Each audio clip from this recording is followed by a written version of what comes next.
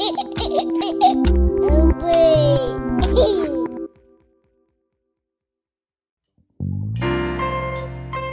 it's Hillary Frank, creator and executive producer of this show. So you guys have probably heard me talk about my book, Weird Parenting Wins. It's a book full of unusual parenting strategies from listeners of this show. Maybe you're one of them. Well, I just wrapped up my book tour for Weird Parenting Wins, and it was amazing to meet so many of you. I even got to meet some people whose parenting strategies are in the book. Now, if I didn't come to a city near you, you can still get a signed book. We have them right now in the Longest Shortest Time shop. Just go to podswag.com/longshort. That's podswag.com/longshort. Now, on to the show with our host, Andrea Salenzi. One night, Dani and her husband were hanging out at home, and he noticed a sale on one of those DNA testing kits. He was ordering one and asked Dani if she wanted in. I was like, I don't need to do that. I mean, I know everything about my family. I know my roots. I know their stories. I know their history. I know my family tree. But for some reason, I sort of shrugged and said, sure. I mean, it was on sale. He was doing it anyway, so it seemed just like a recreational thing to do. When the results came back, Dani was expecting it to say she was Ashkenazi Jewish. Both of her parents were Jewish, from Jewish families, so she assumed it would say 100% or 90-something. But instead, her results said she was only 52%. The rest was a smattering of French, Irish, English, and German. But that did not alarm me. I just thought, well, maybe that's the way it is. Dani assumed it probably had something to do with previous generations, migrating, conflicts. But then on her page, a new relative showed up. A first male cousin with the initials A.T. She definitely didn't know this guy. So that got my attention. A little bit more. Just, I mean, not entirely, just like, well, that's really weird, and now we have to get to the bottom of this. Something was off. Even though it was getting late, Dani asked her husband to get someone on the phone from the testing service, let them know that her vial had been mixed up in the lab.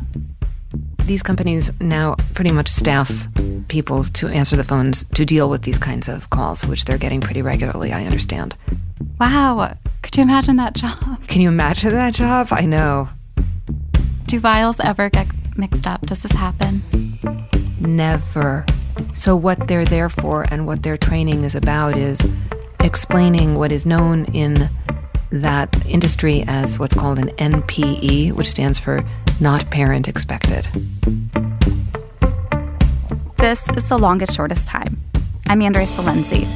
And spring is nearly here, which means it's the time of year when the DNA test you maybe took back in December is coming back with the results. When Memoir's Dani Shapiro got her results at age 54, they revealed a family secret. A secret she had no idea was being kept, something she never would have learned otherwise. But then, when she started looking back at her life, she started uncovering all these clues that led her to wonder, have I always known? It's the subject of her memoir, a kind of modern genetic detective story called Inheritance.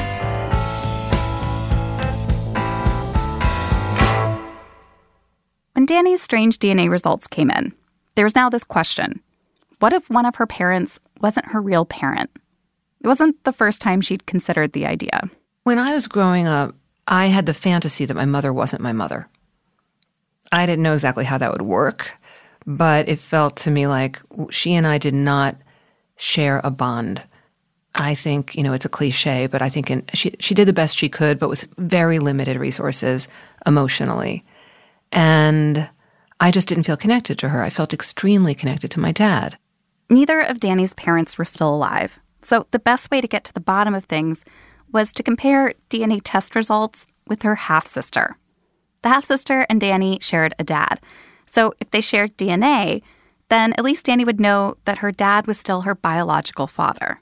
I heard my husband coming up the stairs, and he came into my office, and he was holding his laptop, and he told me that my sister's results had come in. Dani had been in the middle of packing. They had an early morning flight the next day to San Francisco.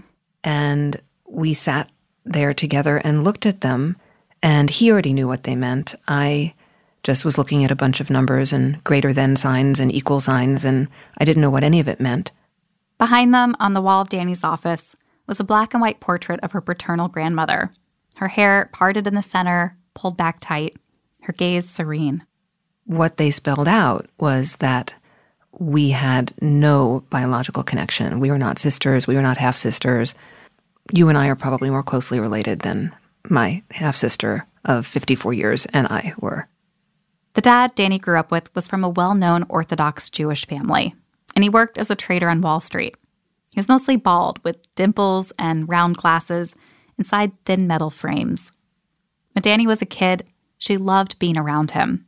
I remember him praying. His morning prayers, there was a lot of ritual around them. I remember him going to synagogue.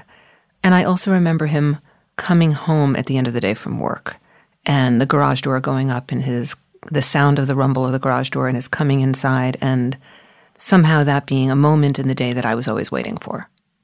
In her office that night, Dani was freezing. Her husband wrapped his arms around her. But not before she saw the look on his face. He never looked at her like that before. Not when her mother had died, not even when their new baby was sick. It was almost a look of pity. "It's not a mistake," he said. He knew better than anyone what the connection to her father meant to Dani.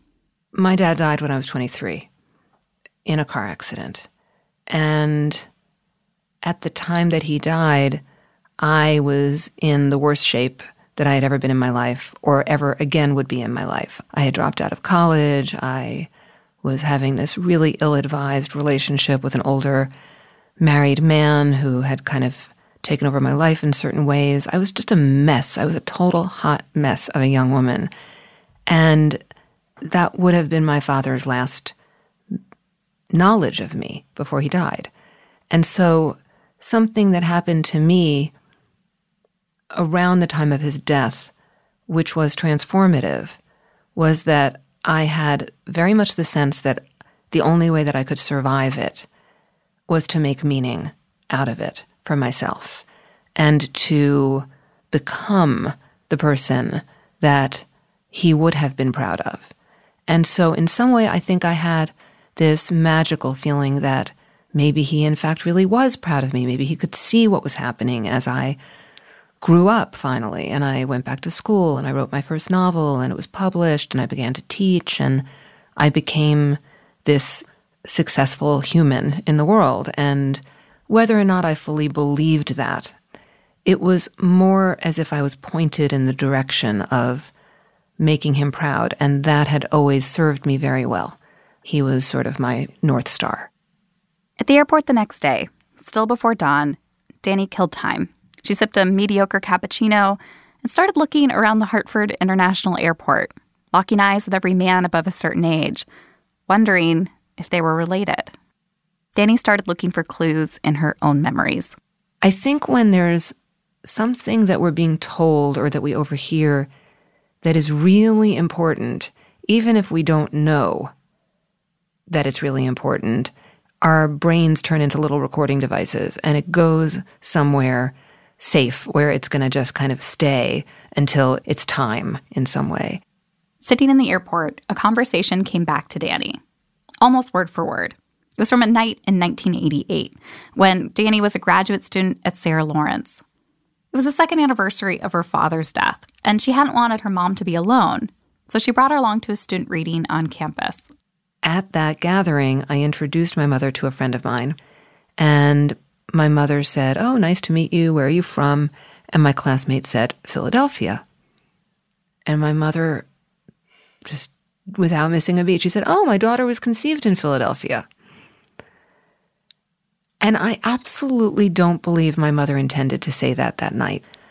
So I said, "Mom, what do you mean? I've never heard that." And she said, "Oh, it's not a pretty story." So it's not like they had a romantic weekend in Philadelphia and exactly got a nice hotel room. No, that's what I was first thinking. I was like, "Oh, did you just go away from New Jersey to Philadelphia? That's interesting." A lot of information. Okay. Yeah, TMI, but all right. And driving home that night, I pushed her. Her mom said, "There was a doctor, an institute, Philadelphia. Your father and I were having some trouble conceiving. He had slow sperm. She explained that the Institute had a way of tracking a woman's cycle, and that they'd call Dani's father on the floor of the New York Stock Exchange, and he would race down to do the procedure. Dani would have asked, what procedure? And her mom had said, artificial insemination, adding, I told you, not a pretty story. But it was because of this story, the details Dani's mom gave her on that drive in the dark all those years ago, that Dani now had some key pieces to her puzzle. Without any of those pieces, I would have been left looking at a computer screen, discovering that my father wasn't my biological father, and then just nothing. Dani and her husband were now on the plane, preparing for takeoff. Outside, the sun was going up, glowing orange over the tarmac. Still in her memories, Dani recalled a phone call, also from 1988, where she'd repeated that weird conversation with her mom about the Institute in Philadelphia to her half-sister. She asked her then if she remembered anything from that time. She didn't really, but what she did say to me was, you might want to look into this further, because there was a practice in those days of mixing sperm, mixing donor sperm with the intended father's sperm. As their plane reached 10,000 feet, her husband Michael splurged on some airplane Wi-Fi, started trying to learn what he could about this new first cousin on the website, A.T.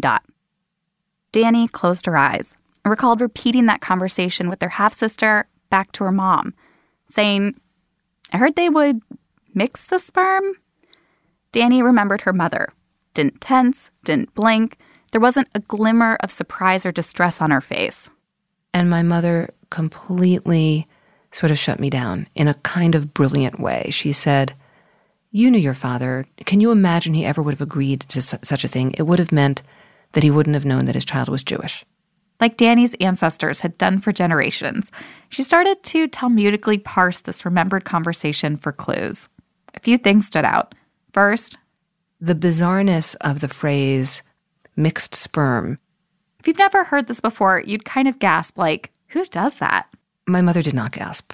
My mother was someone who was familiar with that concept, I would say. Then another clue. Dani's mom never answered the question about mixed sperm. She just said, well, then he wouldn't have known whether or not his child was Jewish, which struck Dani as strange. Because really, isn't what's more significant there, wouldn't have known that his child was his? There's a phrase in Hebrew, lador vador, from generation to generation. It's one of the most fundamental tenets of Judaism. Lador vador, Dani standing at her son's bar mitzvah, wrapping him in her father's tallis, showing him how to keep his prayer shawl on with ornate clips that belonged to his great-grandfather. If she didn't come from these paternal ancestors, then who? I felt like half of my roots had been ripped out from under me. I was having bizarre, kind of crazy thoughts like, well, when I die, where will I go? There was such a feeling of I had just lost all my ancestors. There was this other clue in the back of her mind. Dani's father was, without question, an unhappy man. There was a sorrow to him, a way that his smile felt hard-earned. Dani had always believed that this was tied to losing a great love before he met her mother.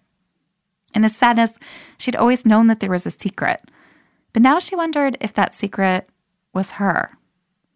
Dani's whole life, she was told she didn't look like her family, didn't look Jewish. Every day, really, in one way or another, somebody would say that to me from the time I was a young child. Most memorably, this happened when Dani was a child in the 1960s, during an exchange with an elderly Holocaust survivor, a woman named Mrs. Kushner. Who in fact later became the grandmother of Jared Kushner, was over visiting my parents, and they were having a Sabbath lunch together, and I came out to say hello to the grown-ups, and Mrs. Kushner put her hand on me. I was very small, and I was very fair and very pale, blue-eyed. It's not even that I didn't look Jewish. Something that's come to me in the last couple of years is, because I don't even know what that means, I did look like I was from another part of the world. I think that's what people were registering. That day in her parents' backyard in New Jersey, Mrs. Kushner ran her hand through Dani's white blonde hair. The adults sipped cold iced tea next to a spread of sliced brisket and cold poached asparagus. Mrs. Kushner put her hand on me and she said, we could have used you in the ghetto, little blondie. you could have gotten us bread from the Nazis. And I never forgot it. But my reasons for never forgetting it, I thought, were simply that that's a terrible thing to say to a child, stunning thing to hear when you're a kid, and that I think it instilled in me a sense of guilt that if I had been alive at another time, that I could have been helpful and saved people's lives, and whatever that crazy sentence would mean to a very young child. So I felt like it had stayed with me for those reasons, and it wasn't really until the last few years that I thought, well, she was telling me, as was everyone who ever said some version of, you don't look Jewish to me. She was saying, you are not who you think you are. You are other. You are not one of us. You don't look like one of us. And I didn't. You write about this term that comes from psychoanalysis, the unthought known. Do you believe that you had known this on some level as you started to tap back into those old memories? Well, what I got to have, which probably no one else in the world would have in this situation, is I had a body of work. If you were to look at Dani's first novel, a book called Family History, there's a scene where a young girl is being put to bed by her father. Dani will admit that this is a work of thinly veiled fiction. The young girl is Dani, and the father's her dad. Instead of putting his daughter to bed with fairy tales, in the book, he tells her stories from their family history. And one of the stories, which I absolutely had cribbed from stories in my own family history, was about going to deliver meals on one of the Jewish holidays to poor people in New York City. When you go do that, it's not a mitzvah if you're seen doing it. It has to be anonymous. And so the father, as a little boy, was delivering a meal to the doorstep of a rabbi who had fallen on hard times. And the rabbi opened the door and saw the little boy who's her father, who's my father, essentially, and said, "You, little boy, turn around." And the little boy says, "I don't want to turn around because then it's not going to be a mitzvah. You'll know who I am." And the rabbi said, "Well, I would know you anywhere. You're a Greenberg. I would know that face anywhere in the world." And then my narrator, Lucy Greenberg, is falling asleep, and she's thinking, that's how I want it to be for me. I want wherever I go in the world to be known by my face. There goes a Greenberg. I want people to be able to say. And in another book, a memoir called Still Writing, Dani writes about snooping through her parents' things when she was younger.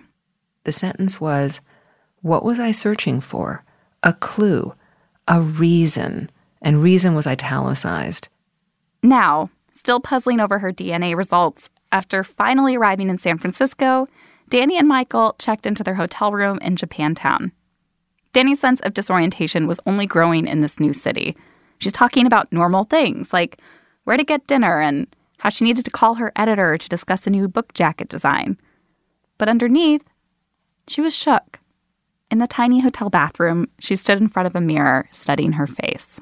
It had made everything make so much sense so quickly. It was like the missing lens through which to really be able to see that which had always eluded me. Michael was now on the phone with a journalist friend, a self-identified genealogy geek, who helped him find the last name of that cousin, A.T. using the names of shared relatives.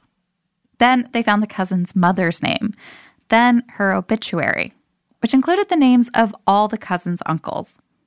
The journalist friend explained that medical students were often recruited to be sperm donors back at the time when Dani was conceived, which is why one of the uncles stood out. He was a former medical student at the University of Pennsylvania in Philadelphia. In a bit, Dani Googles the name of the man who might be her biological father. Stay with us. Advertisements.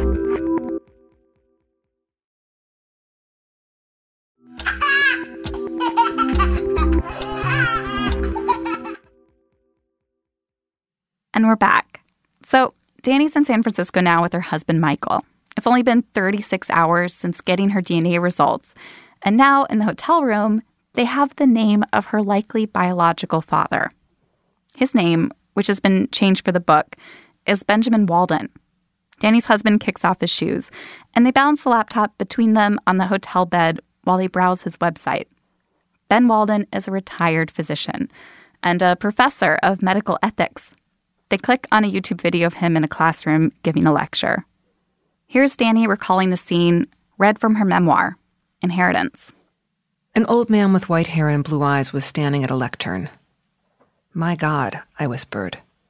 Time slowed to a near standstill. I couldn't compute what I was seeing, or rather, who I was seeing. The man was wearing khakis, a blue button-down shirt, and a fleece vest. He had a pale complexion, but his cheeks were pink, his color high. My exact coloring. Somewhere, in the background, the comments I had fielded just about every day for 54 years. "You sure you're Jewish? There's no way you're Jewish. Did your mother have an affair with a Swedish milkman?" I saw my jaw, my nose, my forehead, and eyes. I heard something familiar in the timbre of his voice. It wasn't merely a resemblance. It was a quality, the way he held himself, his pattern of speech. He was recommending a book to the audience, Atul Gawande's Being Mortal. He referenced an article in The Onion. I had the bizarre thought that he had good literary taste. I ran my hands down the length of my legs. Who was I? What was I? I felt as if I might disintegrate right there in that hotel room floating high above the city. This wasn't what I wanted to see, but now that I had seen it, I would never be able to unsee it. Dr. Ben Walden. His name continued to appear beneath the lectern. The glint of eyeglasses, a wedding ring. Michael raised the volume. The man's voice moved through me and around me like something invisible stitched into the air. "In just a moment, I'll open it up to questions." "Jesus," Michael was saying, "Jesus Christ." Now Ben Walden was gesticulating. He held both his hands in front of him as if bracketing the air in parentheses, a gesture that I suddenly recognized as my own. I knew in a place beyond thought that what I was seeing was the truth, the answer to the unanswerable questions I had been exploring all my life. The audience in Portland was now raising their hands. He called on someone in the back row, then nodded, smiling slightly as he listened. "Do you see that?" I asked Michael. "The way he even runs a Q&A like you," Michael said. You made the decision to write to him, which I feel like sitting down to write that email would have been impossible. But you did it quick. Yeah, it wasn't like a decision. There was this journalist acquaintance of ours who was helping us out in the figuring out of the finding of Ben Walden. And she was on the speakerphone, actually, at the moment that we did find him. And I think I must have said something about, well, I'm going to write him. And she said, well, you know, there are templates for this sort of thing. And I just remember I was in a surreal state, but within that surreality, my mind was so sharp. I think probably in that kind of survival kind of way. I mean, I just was like, I'm a writer. I mean, I can write a really mean email. Dani imagined a stately 78-year-old retired physician in Portland, Oregon, sitting down to check his email. Dear Dr. Walden, I'm writing to you about something that may come as a shock. My name is Dani Shapiro, and I am a 54-year-old novelist, memoirist, wife, and mother of a 17-year-old son. I recently took a DNA test as nothing more than a lark.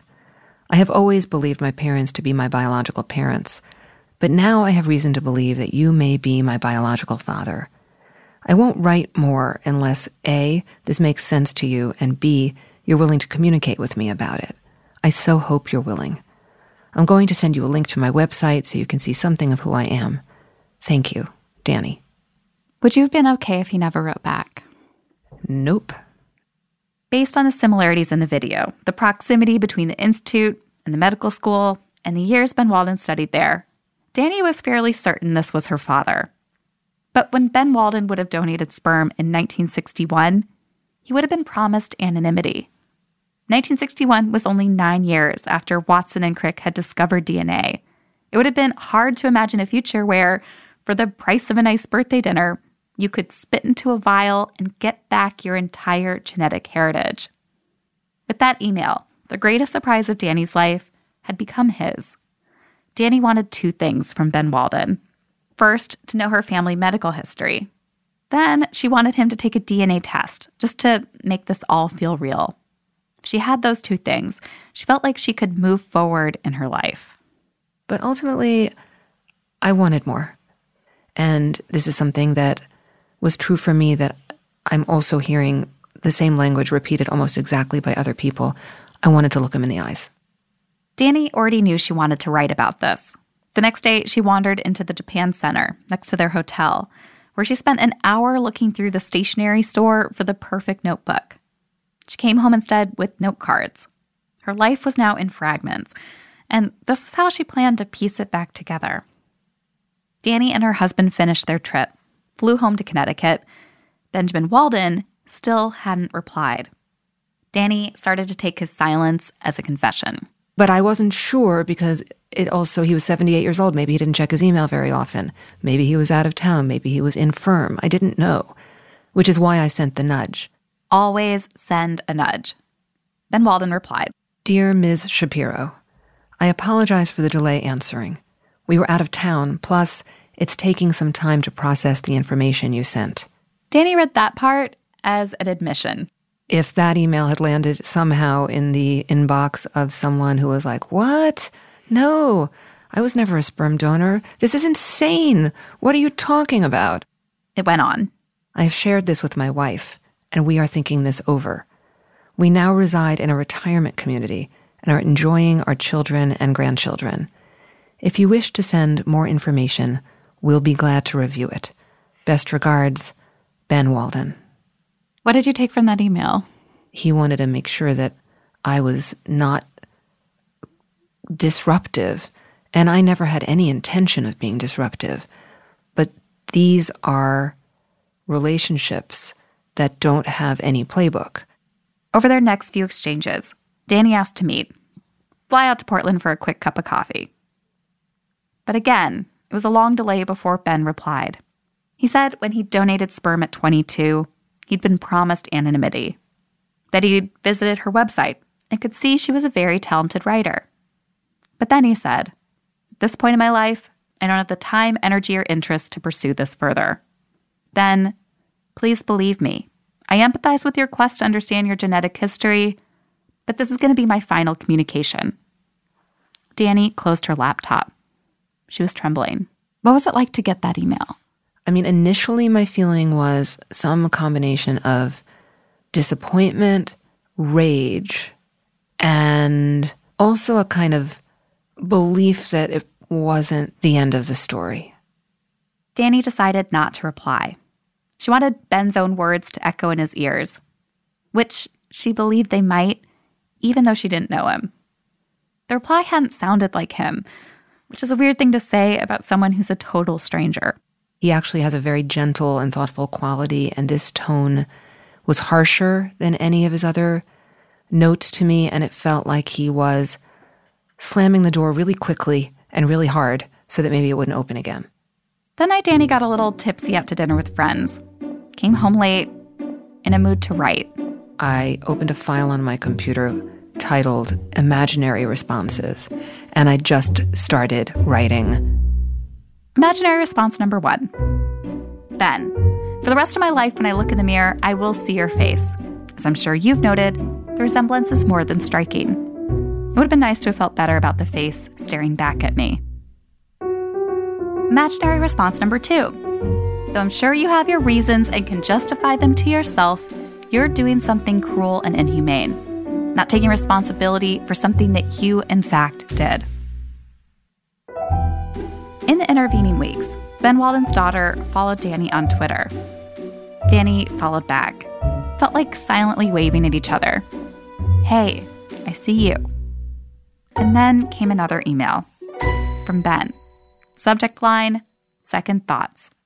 He and his wife had an East Coast trip planned in 6 weeks, and he asked if Dani would like to meet them for lunch in New Jersey. And one of the touching things in that letter was that he wrote that he felt that it might be important to both of us to make real somehow this biological connection that we had. He wasn't laying it at my feet. He wasn't saying, I'm doing you a favor in any way. The day they picked was Rev Yom Kippur, one of the holiest days of the year in Judaism. Dani wrote lunch with Ben onto her calendar. Just reading this gave her a jolt. Ben Walden was now more easily sharing personal details, that he preferred Italian food to Greek, that he once worked a summer in Trenton, and his cell phone number. Dani fixated on every detail of the lunch. found a tiny Italian restaurant, one with thick leather menus, checkered tablecloth, and she sent her friend to scout it out so she could reserve the perfect secluded corner table. When they met on the sidewalk outside, Dani shook Ben's hand. I'm Dani. To a passerby, the four of them would have looked like a family. Ben took an awkward half-step toward her, in a voice she describes as a fragment from a remembered dream. Said, "It'd be all right to give you a hug." We had all boned up on each other. My husband had written a book years ago about foreign aid. They had read the book. They had read several of my memoirs. They had looked up enough about my husband to know he had been in the Peace Corps. And my biological father had been in the Peace Corps. And so they came, all of us really, came armed with conversational points in case we needed them. When Dani first emailed Ben, he deleted it from his inbox, like a hot potato. Ben had donated sperm for a short while and hadn't thought about it since finishing medical school. Dani would later consider, how do you not think about that as a professor of medical ethics?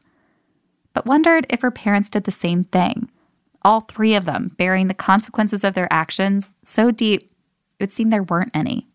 I mean, my legs were shaking under the table the entire time. I never relaxed. I was hyper-conscious of sitting at a table with the man who I come from. And it was very, very obvious that that was the case. We look alike. Our gestures are similar. There's a quality to each of us that it does feel familial. I almost couldn't bear looking at him for very long. The sun outside was going down. The waitstaff was setting up the restaurant for dinner, and outside, nearby synagogues were filling up with congregants, remembering their dead, preparing to fast. Ben pulled out his phone and asked Dani if she'd like to see a photo of his ancestors. In one, a couple stands in front of a farmhouse. She's in a flowered dress.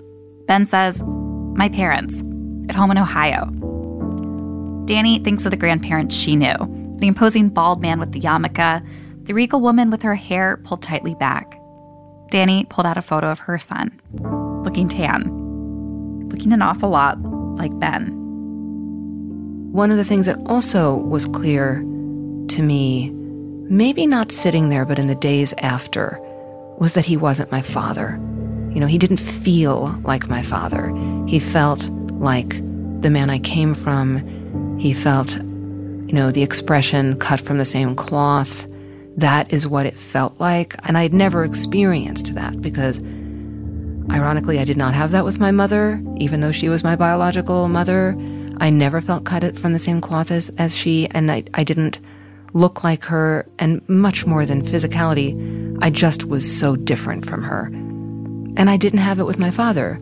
As much as we loved each other, I did not have that sense of the familiar and the familial with him. And I did have it with this man that I was meeting for the first time.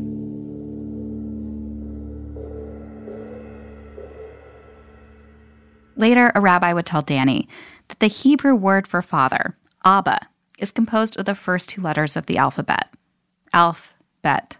He would ask her to accept these two tributaries, these two fathers that she comes from. Ben Walden still hasn't done the DNA test to confirm they're related. Dani suspects he's holding out for fear of finding more offspring. While Dani has spread her information as widely as possible on all the DNA websites, trying to increase her chances of finding more half-siblings and of them finding her. In a bit, we'll talk with Dani about what she thinks her parents knew about her paternity. Don't go away. Say advertisement. Advertisement. Good job.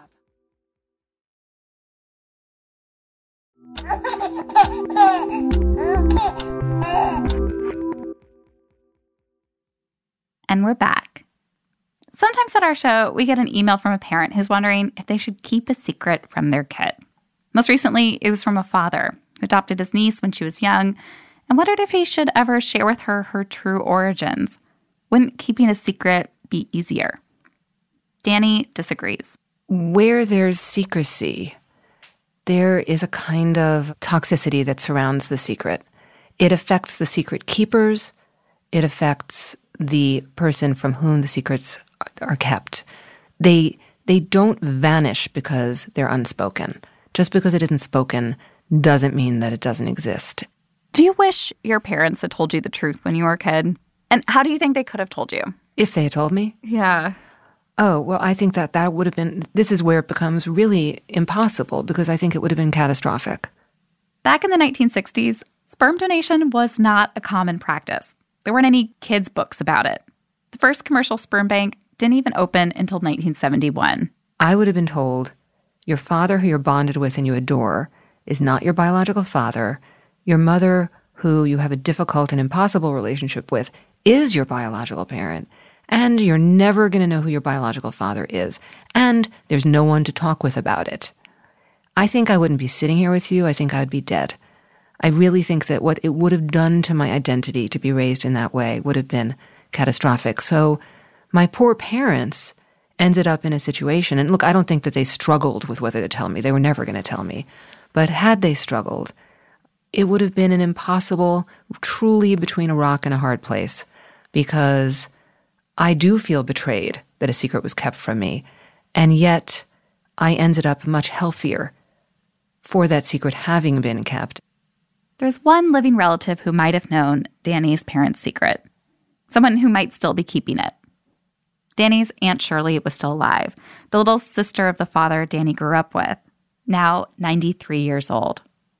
When Dani went to her home with an offering of bagels and lox, she nervously told Shirley what she'd learned about the DNA test, the Institute. Dani said, "Dad isn't my biological father." Shirley leaned in, reached out a hand, and said, "Not giving you up." Shirley believed that Dani's parents had kept the secret very private, known only in the deepest interior of their marriage. Dani now believes that her parents likely knew they used mixed sperm, but over the years it became a secret that they even kept from themselves. I think that I found this out at precisely the right moment in my life to be able to contend with it, to still have a lot of time to make meaning out of it and to explore it and to unpack it and to do something with it and to have a sense of purpose around it. And to write a truly gorgeous book about it. Dani Shapiro is the author of Inheritance. And full disclosure, she was my college writing teacher, and a really good one. Since meeting with her birth father, she started a friendship with his daughter, her half-sister. And the last time she did a reading in Portland, the Waldens filled up the entire fourth row. We want to hear from you. What surprised you when you gave DNA testing a spin? And what journey did it set you on? Tell us in the comments for episode number 191. This episode was produced by me, Andrea Salenzi, with Jackie Sajiko. Our editor is Amy Drozdowska. Our show's creator and executive producer is Hillary Frank. Hillary's new book, Weird Parenting Wins, is out now, and we have signed copies for you at a devoted URL. Just go to podswag.com/longshort to get a signed copy of Weird Parenting Wins. podswag.com/longshort. Our engineer is Brendan Burns, and our technical director is John Delore. Our music is performed by hotmoms.gov. We get editorial support from Peter Clowney, Antonia Akatunde, Anne-Marie Baldonado, Reka Murthy, and Julia Wang. Next time on The Longest Shortest Time, journalist Dani McClain takes a lesson from her 2-year-old. She always says, "Mom, I don't want to listen to the news. I don't want to listen to the news. I want to listen to Donny Hathaway." I'm like, you're right. Don't miss this episode. Subscribe to The Longest Shortest Time on Stitcher or wherever you're listening right now. And as always, here at The Longest Shortest Time, we want to hear your stories. Right now, we're interested in something that's hard to talk about. We'd love to hear from and about parents who regret having kids. Maybe you were raised by that person. Maybe you are that person some of the time or all the time. We are working on an episode where you can be anonymous in sharing that story. Tell us. Go to longestshortesttime.com, hit the Participate tab, and submit your story.